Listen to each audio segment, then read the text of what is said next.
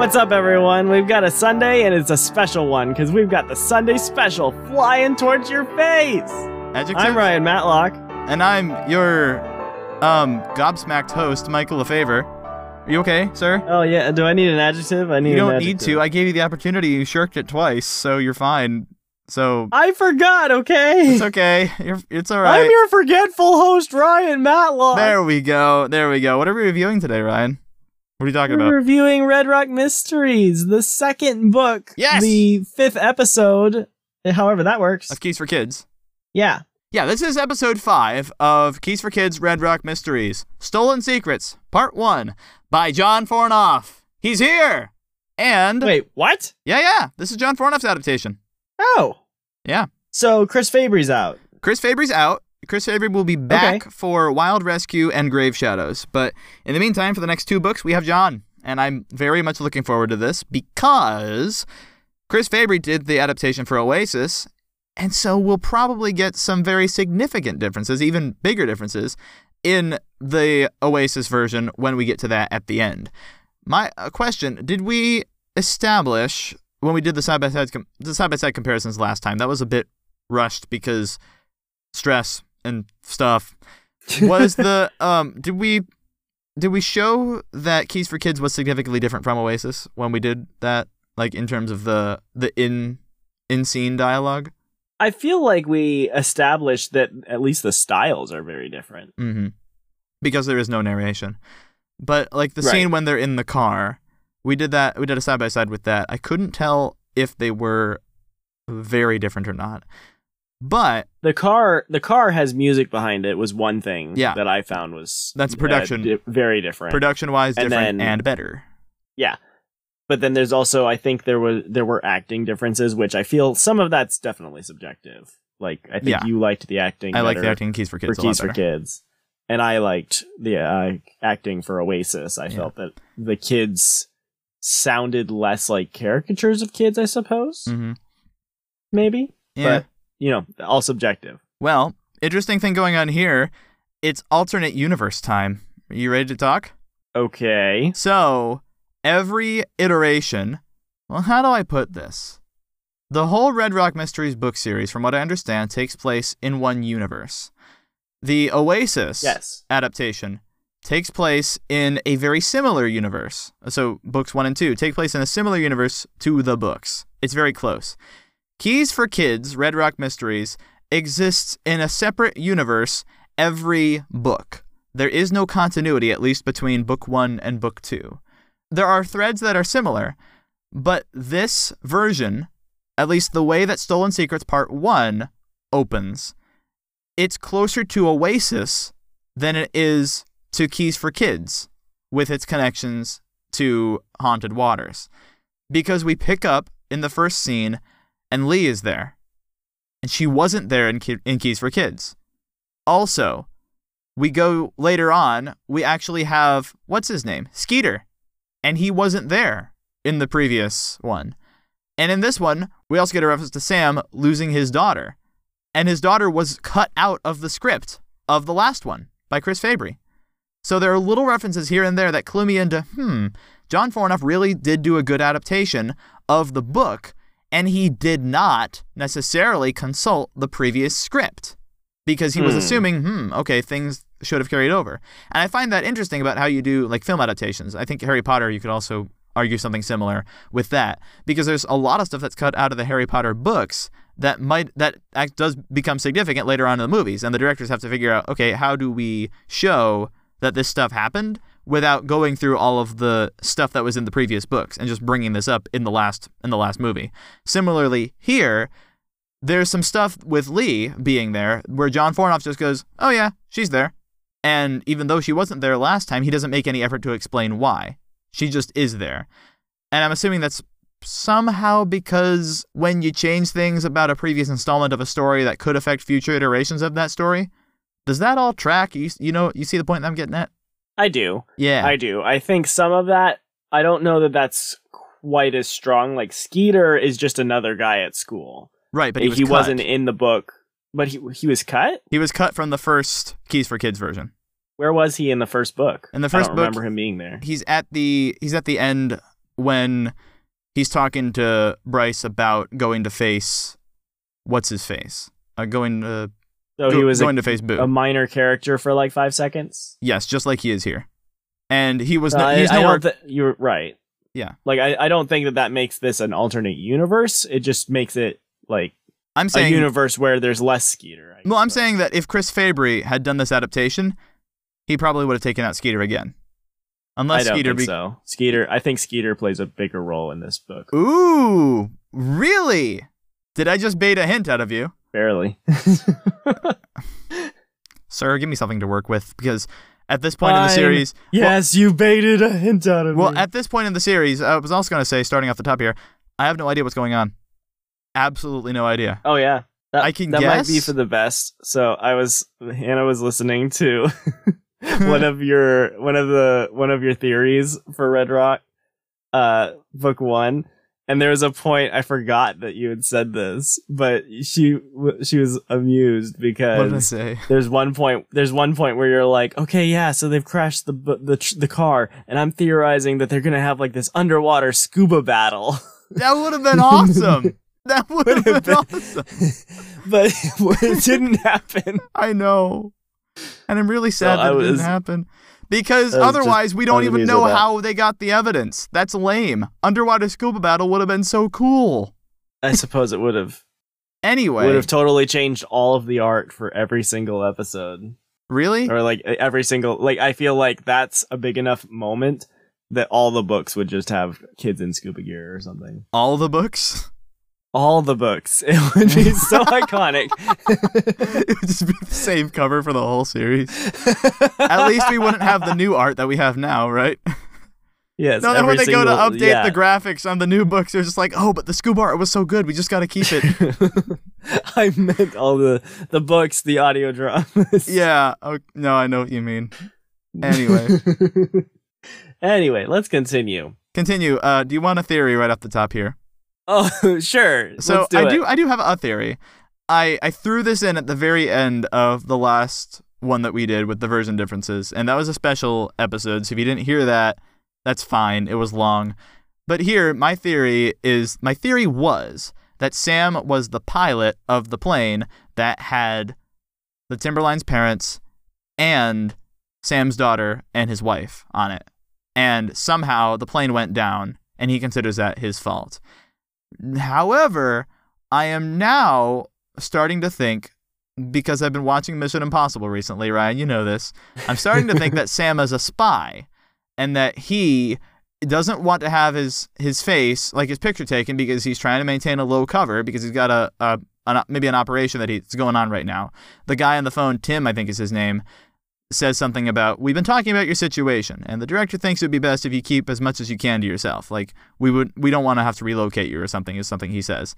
So I'm wondering if he was involved in taking the plane down because the plane was about to be hijacked or something, but he didn't realize that his wife and daughter were on there. And so after doing that, they gave him a long leave of absence, and that's how he ended up here.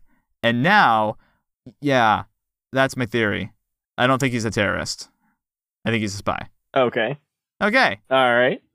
Audience, if you know, you know. I'll beat Ryan in saying that, but if you know, you know. I also have another theory. At the very end of the episode, I think I know what they saw when they went in. What do you think they saw? So they get to the room outside of Sam's office, and Sam isn't there because he's somewhere else. They know he's not there. And so it's weird that the door is open. Bryce pushes the door open and yells, which is, I loved that moment. I thought that was a really clever way to show, like, okay, he's trying to intimidate people in there, and he's doing it like bravely, which is cool. I yet to see how he actually acts if there's another bad guy in there. But then he gets to the other door outside Sam's office and goes, all right, send the squad car around back, and then kicks open the door, and they get in there, and Ashley goes, Bryce, look, and I'm guessing what they see is that there are Band-Aids on every single surface that you can possibly see, and Dylan is just there sticking them all over the place. Because I have learned not to trust cliffhangers in this series, so I don't care at all about this cliffhanger. Because last time we had a cliffhanger, Dylan was asleep on the ping pong machine. What would you say if I said you're pretty close? Is Dylan asleep? I'm not saying you are, but I'm just curious what you would say. I would say I have learned, again, to not trust cliffhangers in this series. That's fine. That doesn't seem like a Chris Fabry thing to do, writing the book, to put a cliffhanger, put a dramatic moment that early on. I'll put it that way. Sure. Anyway, what do you think of this episode, Ryan? I don't even know. Okay. You haven't heard the Oasis version, though. Yes, that is accurate. Ha. So all I'm going off of is my childhood reading of the book, and then listening to the episode, and then perusing the book, because there were things that happened in the episode that I was like, I don't remember that. Did that happen? Oh, it didn't happen. This is just completely new. Ooh. Okay. Okay. So I had a few notes on the episode. First off, the girl, Marion, I think? Marion. At school? When I heard her character, I was like, I don't remember. Does she not exist? A character like... I don't remember a character like this. So I consulted the book. And the reason I didn't remember a character like this is because the book doesn't make her this caricature-y and so off the rails. The book describes her as a smart student who has a few weird theories about things, but she doesn't go around, like, touting the fact that she's weird. Like... So here's a direct quote from the Keys for Kids episode. Would you like a slice of my all-natural, hormone-free, organically grown apple? It was raised on a free-range apple farm, and it came out of my recycled, eco-friendly paper bag.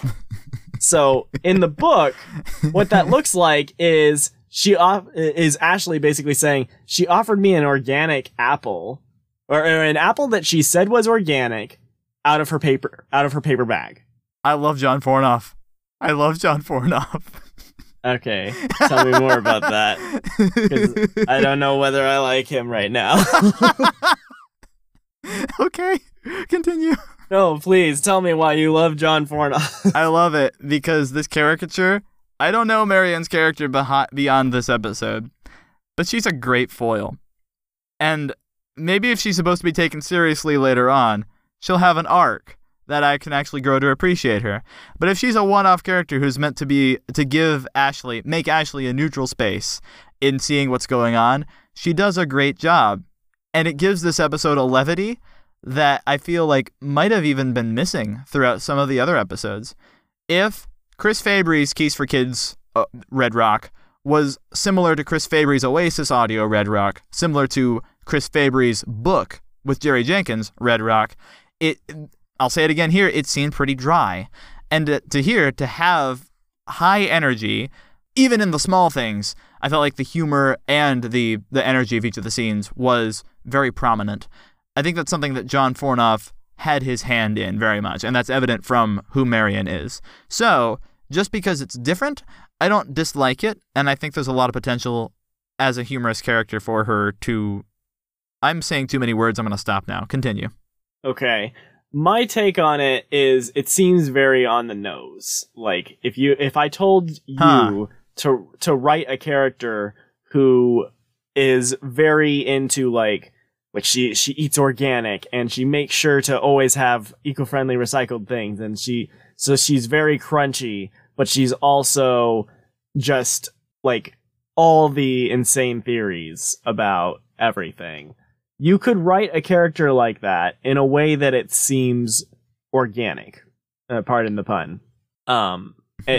Because when you meet people like that in real life, they're not just like suddenly in your face, hey, by the way, I have a theory that makes no sense. And also, would you like to pull an apple out of my organic, eco-friendly bag? Like, there's ways to bring out that those things are there without just having the character narrate that those things are there. What about when they're 13? I've never met a 13-year-old who decides to tell me the ins and outs of their paper bags. Okay. If you have, yeah, feel free to tell me I'm wrong, but I feel like that maybe is a trap, because the Red Rock Mysteries books have, I feel, always treated all the 13-year-olds like they are not dumb, not like dumb 12-year-olds, but like smart, almost 14-year-olds. Okay, that works. which I liked. You know, growing up, I liked a book series that didn't treat the kids who were my age like they were young and immature, but treated them like, well, I mean, you're basically almost in high school now. So at the same time, is immature the only way to read that? Well, I feel like the 13-year-olds that you're saying in real life, these 13-year-olds narrate their paper bags. That would be immature 13-year-olds, right? Well, she narrates the apple. I assume you mean that's more about the apple. Well, I'm saying in real life. It's been a while since she says, would you like a slice of my all-natural, hormone-free, organically grown apple? It was raised on a free-range apple farm, and it came out of my recycled, eco-friendly paper bag. Yeah, okay, she doesn't narrate the bag. It's been a while since I was 13. Yeah. That's a lot of adjectives to attach.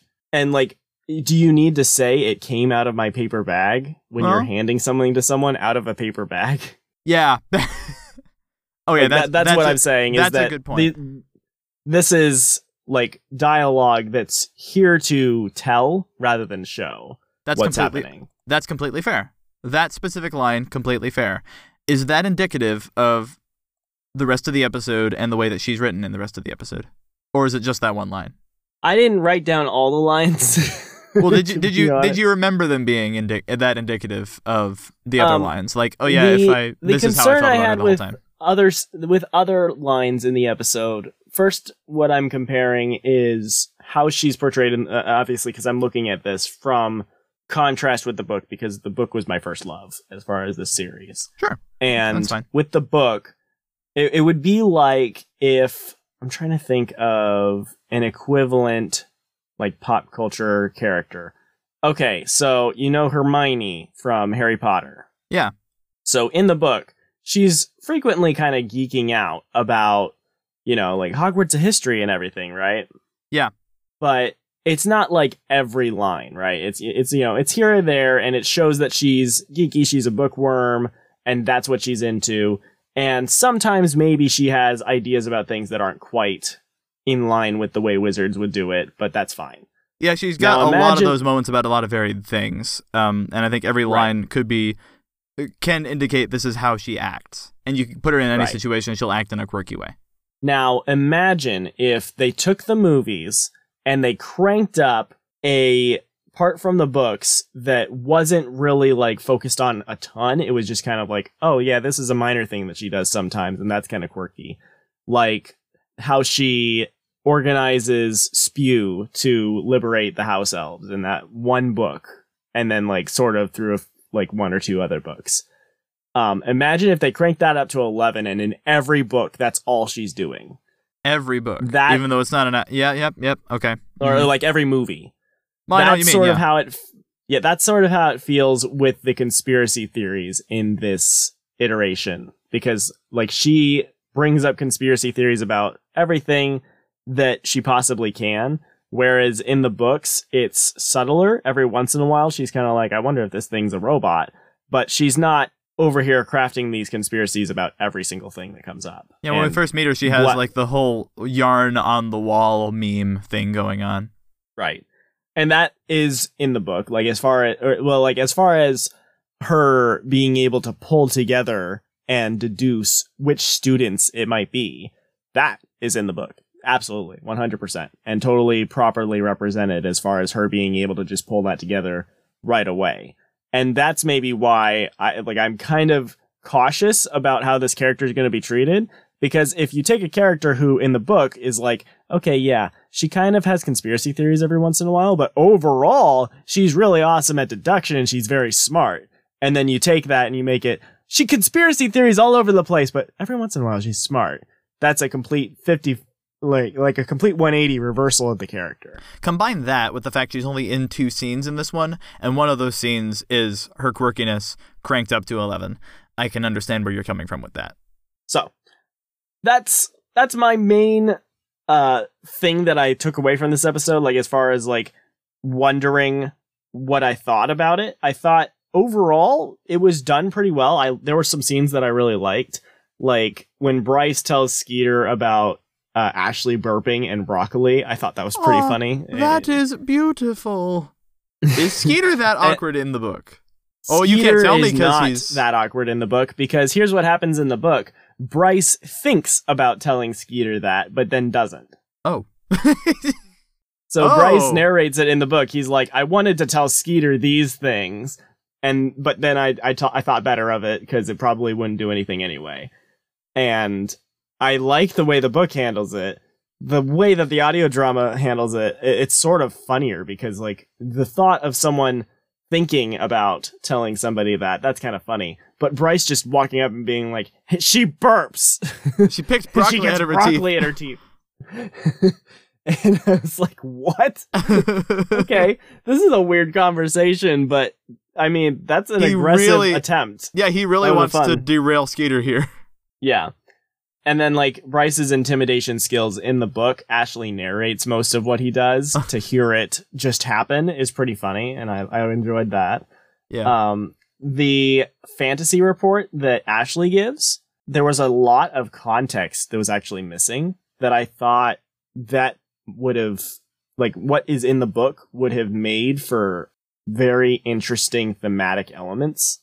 Yeah. So there's a little thing here. Can I jump to this? Sure. So Ashley's got a 3-line in this episode, and I think John Fornoff does a good job with identifying a theme and then running with it. So at the beginning, we get different dialogue that annoyed me a little bit because it was kind of different, of Sam saying, I'm so sorry about this. Why? What are you sorry for? For killing your father. And then they're in denial through the whole episode. They don't actually think he did it. They're trying to figure out what happened here. I don't understand this, because if they actually think he did, then I think Bryce would be a lot more cold towards Sam when they have that scene together. But he's not. He's fine. I think he's like, there's more context here that's going to change the answer to this. You didn't actually kill our dad, right? That's the perception I got from this. But Ashley, after that, writes in her diary, and she says, what would you do if you found out that your stepdad is the whole reason your life was turned upside down, or something? I don't have the exact quote. And it's really, really good, because she ends up having this thought of, what if my life were normal? What if this stuff wasn't happening? And I think maybe she's even thinking of her seizures that she's having there. And that's probably a thing in the book. But there's a little bit where she's reading the words of Jesus, where he says, in the world you have tribulation, but take courage. I've overcome the world. And she closes the Bible and says, is there ever such a thing as a normal world? Next scene is her talking with, I guess Marion is in another scene. So, well, whatever. That's 3 scenes. But then after that, that makes me more sad. But then after that, and then again, Marion's line about, apparently he has 2 arms, when she's talking about Danny Ingram. that was funny to hear her delivery on that. But then the what if it happened another way prompt ends with her saying, all was beautifully normal. So I liked that set of 3 with Ashley, of at the beginning talking about her world being turned upside down, and then is there ever such a thing as the normal world, and then her writing assignment of my dad was alive and everything was normal. I like that. Yeah. So what's the context that we're missing? So there is a lot more time that is put into this project by both Ashley and Bryce, because they share homeroom for this one particular assignment. And there's one point where Bryce hears that Ashley is doing a paper about their dad, and he realizes that whatever he had in mind is just like, it pales in comparison, and he tosses his idea in the trash. Ooh. And that whole thing is cut. And then I think Bryce doesn't even give his report. I think he ends up giving it about a basketball thing where he ended up messing up, and they lost the game, kind of all because of him. Okay, that sounds like a creative prompt. Yeah, and both of those elements, I feel, lend a lot to Bryce's character, but them being cut from this episode, it makes it so that he gets less of an opportunity to... Or, like, I feel like there was an opportunity, and I'm not sure if I've quite thought through exactly how to do it. But with those 2 prompts, like, sort of, it's both Ashley and Bryce trying to sort out their inner demons through this book or this report to write a fantasy essay. And fantasy essay meaning what it is in the book, and in this one, the what if it happened another way prompt, right? Well, the prompt for them is to just write a fantasy story. So actually, in the book, we don't even get this in the audio drama, that the point the teacher wanted everyone to do was to basically kind of create a world that was fictional. And the teacher in the book, actually, when Ashley starts, everyone kind of raises their eyebrows. They're like, this doesn't sound like a fantasy. This sounds like it's in the real world. This sounds like you're just telling a story from your life. I don't think you understood the assignment.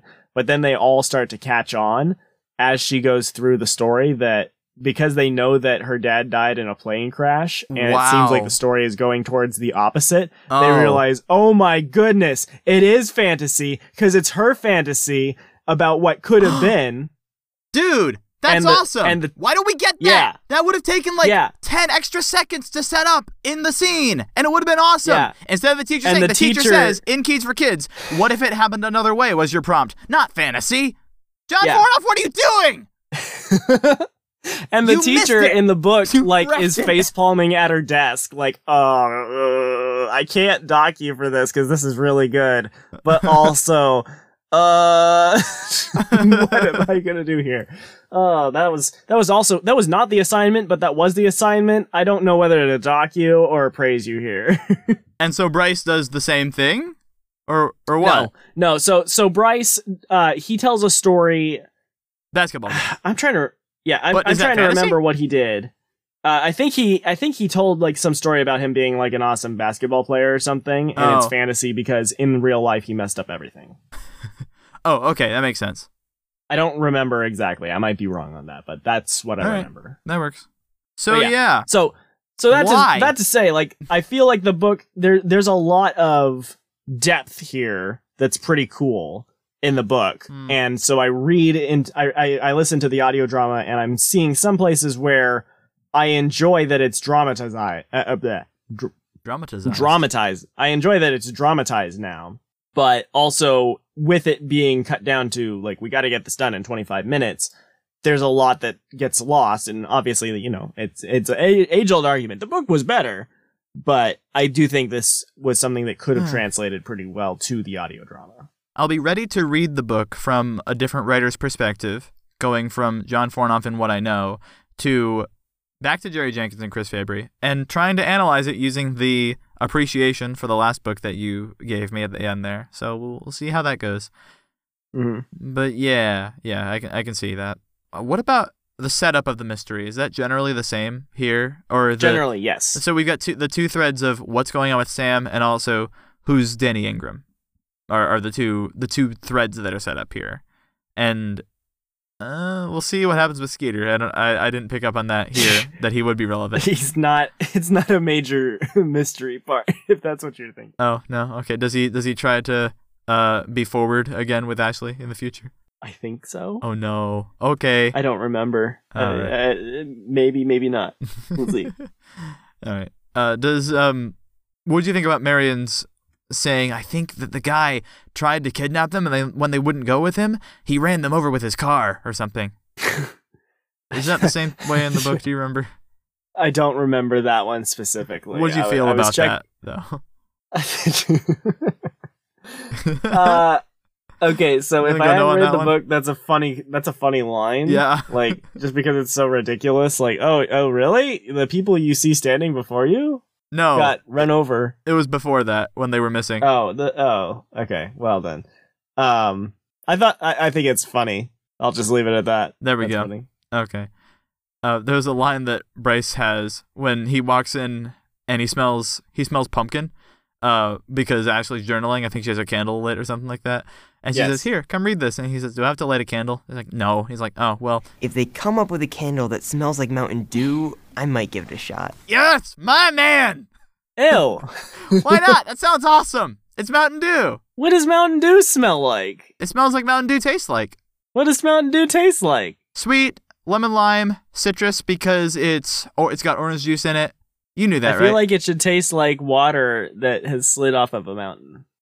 No, he's saying Mountain Dew because Mountain Dew. I know. I'm saying I think Mountain Dew, the product, should taste like water that slid off of a mountain. No, just like it's mineral water. Well, can we call it something else? Mellow Yellow's already taken like caffeine rush. You could call it death by green drink. Sugar crash. Sugar Yes. crash. That's Sugar it. crash. Crash. No, you've got Orange Crush. Now you've got Sugar Crash. We've established this on this podcast. Who knows what iteration I or want to universe? be named Sugar Crash. You went there? Why? You had any reference you could make. Anything. It didn't even have to be relevant. You chose that one? Sir! Ah. That was better. Okay, I think that's generally all that I have to say here. I enjoyed this episode. I thought this was the most engaging of the 5 Keys for Kids episodes I've heard. And maybe that's because... I'll agree with that. Okay. And we'll have to see where this goes. I don't know anything about the plot or how John Fornoff's going to continue the theme, but I trust him. I trust his writing, and I want to see how he follows through on making an audio drama out of the book. Not just a straight adaptation, but because he's proven that he will change stuff. I want to see how much stuff he does change. So... I am fascinated to learn what that is as well, like how much of an extent he'll change or add, because there's another thing. I checked the book on this. At least up to this point, there's no problem with the color red for Ashley, but it's brought up a couple times in this episode. Ooh. So I'm curious whether I just don't remember that being an issue later in the book, or whether that's just an entirely added thing for John Fornoff that'll become apparent later. So he doesn't use it against be Skeeter to say, like, if you knew... Nope. I loved that line. That was, besides, if you really knew her, you'd know that she hates red. I'm wondering if that's a subtle thing to, like, you probably shouldn't ask people out or be forward to people who you don't know very well. Maybe. I don't know. I don't know. I appreciated that. But there's something that we need to bring out here that I think because Chris Fabry didn't do this Keys for Kids adaptation, John Fornoff had a slightly different interpretation of. Dylan is in one scene, yes, and right? he's adorable. He is. That's what Dylan should be. He just shows up, has like 3 lines, and says, I got a scratch. And they say, you put Band-Aids everywhere except for the scratch. Yep. I just imagine That's his whole Dylan. body is covered in Band-Aids. That's my Dylan. Thank you, John. Yes. Let's just wait to see what he does with him in the future. I don't know how significant Dylan's going to be in this series, but we will talk about it if we get there. Looking forward to it. Alrighty, let's wrap this up. This has been the Return to Gilead Sunday special. I am excited to jump into this series, and now that I get to finish this recording, I can go and listen to episode 2 because I really want to find out what's in that office. I have no idea, but for now... text me when you find out, and we can talk about that. We will talk about it. Brian, how can people in the past get in contact with us in the future? Well, they can go to returntogilead.com. It's a location on the internet. Mm-hmm. Yeah, if you type that in, it'll resolve to my Cloudflare account, which will then... Oh, yeah, that's how people can access it. They do it all the time. Cloudflare. It is a DNS... DNS masking, I think is what it is. I forget what you call it. But what it does is it makes it so that you can't directly connect to returntogilead.com, the server that's set up. But you connect to a proxy server, which is out there, which makes sure that I don't get brute force attacks, which means that people can't just hack my IP address. That's how that works. Do you know more now, Ryan? I am so educated. Anyway, that's how you can get in contact with us. Go to returntogilead.com/contact. Let us know what you think of the Sunday special, and let us know if you think that John Fornoff did a good job on this episode or not. We'd love to hear your takes on this because we're sheltered homeschoolers. We don't know. In the meantime, I'm Ryan. And I'm Michael. Thanks so much for joining us, and we'll see you all in the next episode as we once again take a look at Red Rock Mysteries.